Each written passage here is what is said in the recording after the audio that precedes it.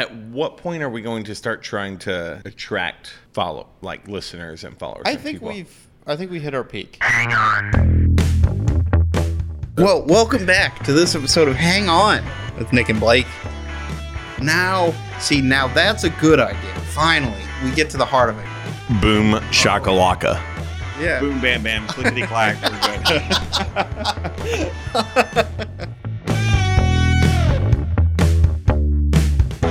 I had someone who listens to the podcast tell me that they liked my episode a lot and they thought it was a great idea when they could see it, the Uber karaoke. Yes, it is a good idea. And they were like, I could see that being a huge thing.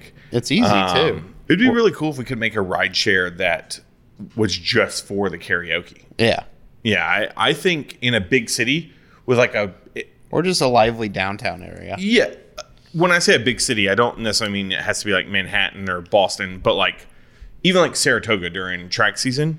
And you were like, oh, I'm going to get I don't want to call it a party bus, but I'm going to get a party bus type thing and just do karaoke, Uber karaoke. What about those, they do bars with it where everybody has like a cycle and you sit down and it just bikes around the town. And yeah. I'm not trying to do that. Okay. Yeah, I'm not trying to pedal my way to it's 2019.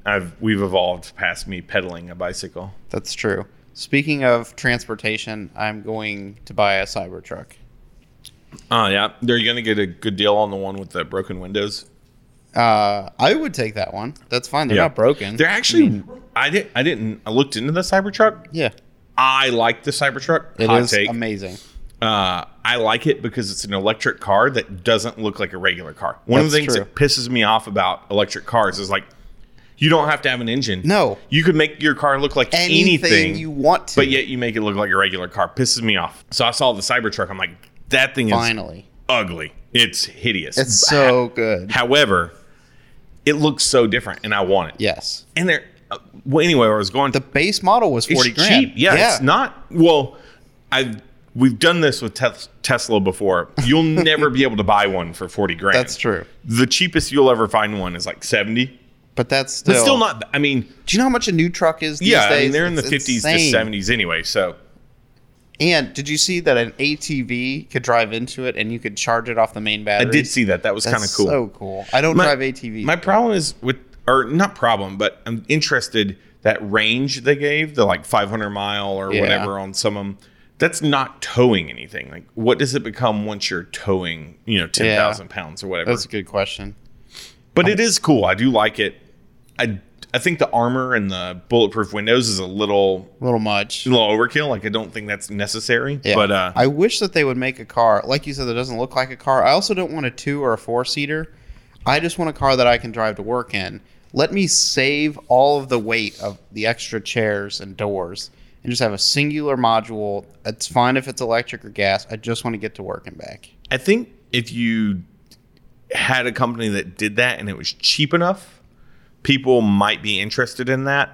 The funny thing is most people spend the majority of their time driving alone in their vehicles. But then they go buy these big, huge vehicles that carry 8 people. Just in case. Just in case, right?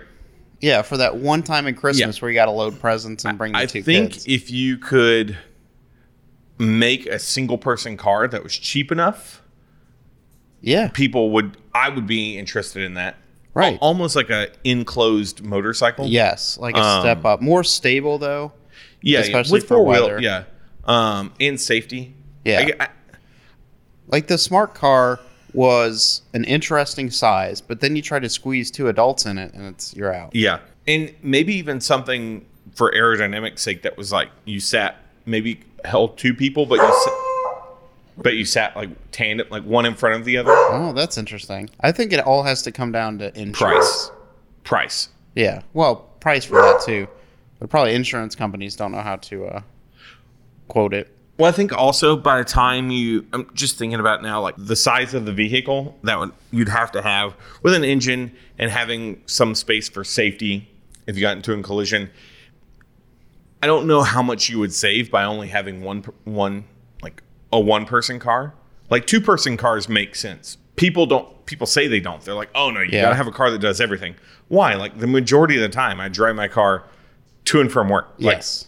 I've owned a lot of cars, as you know. Yes. And I've owned a lot of sports cars, and people are like, oh, I can't believe that you daily drive that or whatever. It's like, Why not?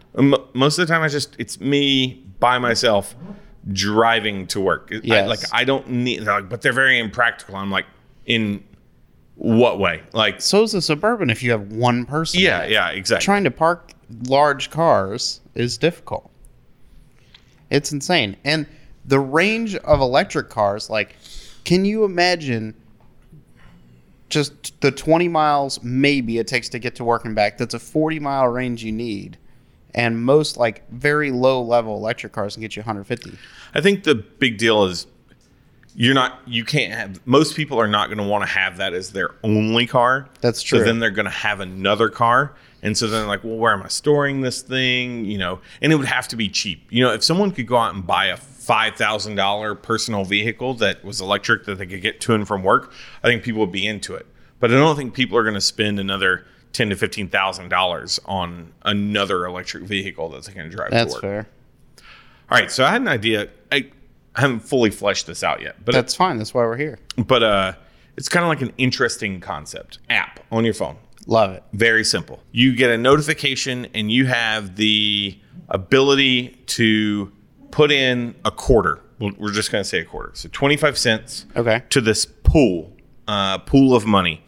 And some predetermined number, whatever number you are. So it would be a chain. So it'd go one person at a time. Like And- a token ring? Yeah, you don't know what the pool of money is up to. You don't know what number you are. You don't know anything. It just comes to you and it says, do you want to put a quarter in? And somewhere before this chain of text messages asking for quarters, there was a predetermined number. And if you are the number and you put in the quarter, then you win the entire pot. So it's almost like It's a gambling. I don't know if that counts as gambling. What's that one where they come to your house with a big envelope because you had Publisher snail? Clearinghouse. Yes. Yeah. Is that gambling? I don't know. I feel like if you sign up for a service and donate, it's not gambling. Yeah. So my original idea is that you would have a similar idea, some chain where people would donate a penny or 25 cents or something like that, and you would donate it until it got to the point where somebody was like, yep, I'm going to cash that out. Then I realized that it would never get past 50 cents because the first time somebody was like, oh, I can make 25 cents, and I would just sit there on the app and make 25 cents over and over and over and over again. Yeah, that's true. I don't know. It would be kind of an interesting social experiment. Like, hey, here's this thing.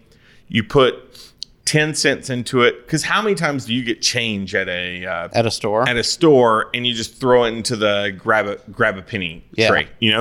Maybe even you would call it the give a penny, take a penny. But But everybody's taking the penny. Well, maybe. I don't know. Like, you could set the donation as low as you wanted to. Like, hey, I'm going to throw in like $1 to this pot, or like not $1. I'm going to throw in 10 cents to this pot, or I'm going to throw in a penny to this pot. And then somebody who actually like needs money is like, oh, well, I really could use $10 right now because I'm broke. I don't get paid for another day. I really could use $10 to go buy some food or like dinner or something like that. So I'm going to take this $10 out and I'll give a penny next time. I don't know if that would ever work. But it's like an interesting social experiment because like if you got a bunch of people who are just giving a penny, that right, and it's that someone's doing like nationwide or worldwide, that pool could get pretty large pretty quick. And like if you're the person to take it one time and then you donate again, like no one's really making or losing any money. You're just kind of like moving or I don't know. It's just I feel like it could be like a cool social experiment. But then I realized that probably the pots would never get very large because somebody would just be like $10. Yeah. So then I was like, what if you had something that would send notifications to people one at a time?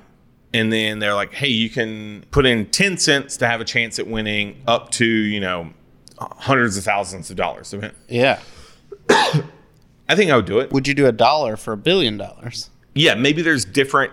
But that sounds a lot like the lottery. It's more like a slot machine, I guess, because you're just hoping that you're the right number. Okay, so you're saying instead of Powerball, they have to pick a number instead of a random number. App would generate a number 100.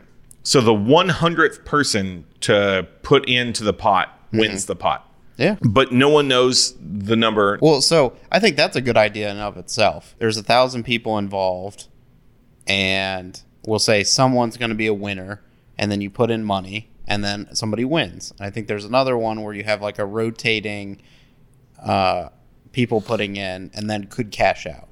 I think the people putting money in and then just picking a winner, although this literally the same exact thing, kind of takes away some of the, like, in my vision, this app you would just download and you couldn't really sign up for anything except for like how much you were willing to give it, buy in at any given time. So you're like, the max I'm willing to spend at any given time is $1. And you may go 2 or 3 days without getting a notification. You may get a notification within the first 10 minutes, but you have no control. And then you just get a text message and it's like, hey, do you want to put in $1 for this raffle or whatever you want to call it? And you're like, yeah, sure. And then you don't win. And then the next time it's like, hey, do you want to put in a penny for this raffle? And it's like, yeah, sure. Well, you put in a penny and you want $1.50 or, something like that. Yeah. It seems like a very gray area I like gray area gambling ideas because people love to gamble, but I can't start a casino. That's true. If you could gamble any single way on a cell phone, I think you would make a lot of money. I know. And that's why I think this would be great, because I think it'd be something people like simple things, and it'd be something that you don't even have to, you wouldn't even have to think, ooh. Oh, man. Okay, so I see it bubbling. So similar idea, same thing. But you know how they have the apps that like save money? Like Honey? Like the one that does all the diagnostics on what you're buying? No, the one, I can't remember. I use it for little Acorns where you buy something for $1.75 and it rounds up to the next nearest dollar, and it puts that next 25 cents into an investment account. Yeah, okay. Banks do that sort of thing. Yeah. So what if in this app, it rounded up your purchases to the next dollar, but it put all of that change into a pool, like a pool or like a sweepstakes thing. Ooh. Yeah, it's a small amount, but if you get enough people, you make a decent amount of money. Yeah. I mean, if you just looked at Bank of America and it's like, hey, your keep the change thing, how much money goes into the savings account every year? And you're like, $100 million. Like, all right, here we go. A lot of times people have change and they're like, I really don't know what to do with this. And if they could gamble it, quote unquote, in a fun way by using this app, I think people would be all over that. Well, yeah, it's like when you're at Dave & Buster's or any sort of game and you're like, I got 2 tokens left. Let me just throw it in the last game before I leave. Yeah. Don't even care what the game is. I can tell you the next billionaire in the United States is whoever the first person to launch a casino app on a phone that gets approved by the government. Well, it just won't be. Well, if it is, it'll be some, Are we in a free country if I can't gamble on my phone? The problem with the gambling on your phone is people are going to be super leery of that. So you just have to make it fun, as cut and dry and fun and as simple as you possibly can. Yeah. Because I had an idea a long time ago of basically, you know how people have lottery pools at work? Yeah. But there's a lot of people who live in states who don't have lottery, and so they'll drive to other states to buy lottery tickets. And I thought of, what if you just had an online thing where people could go and basically, quote unquote, buy lottery tickets through your pool and then just split it? Yeah, I agree. And it existed. I looked and there were apps that did it, and it doesn't seem like there's anything legally against it. It's kind of like a gray area. Which is where you live. I do enjoy the gray area. Hang on. Thank you for listening to our show. To participate, send your comments or business ideas to thehangonpodcast@gmail.com. Keep us motivated by subscribing to us on YouTube and iTunes. And tell a friend. This is the Hang On Podcast. It was an honor. See you next week.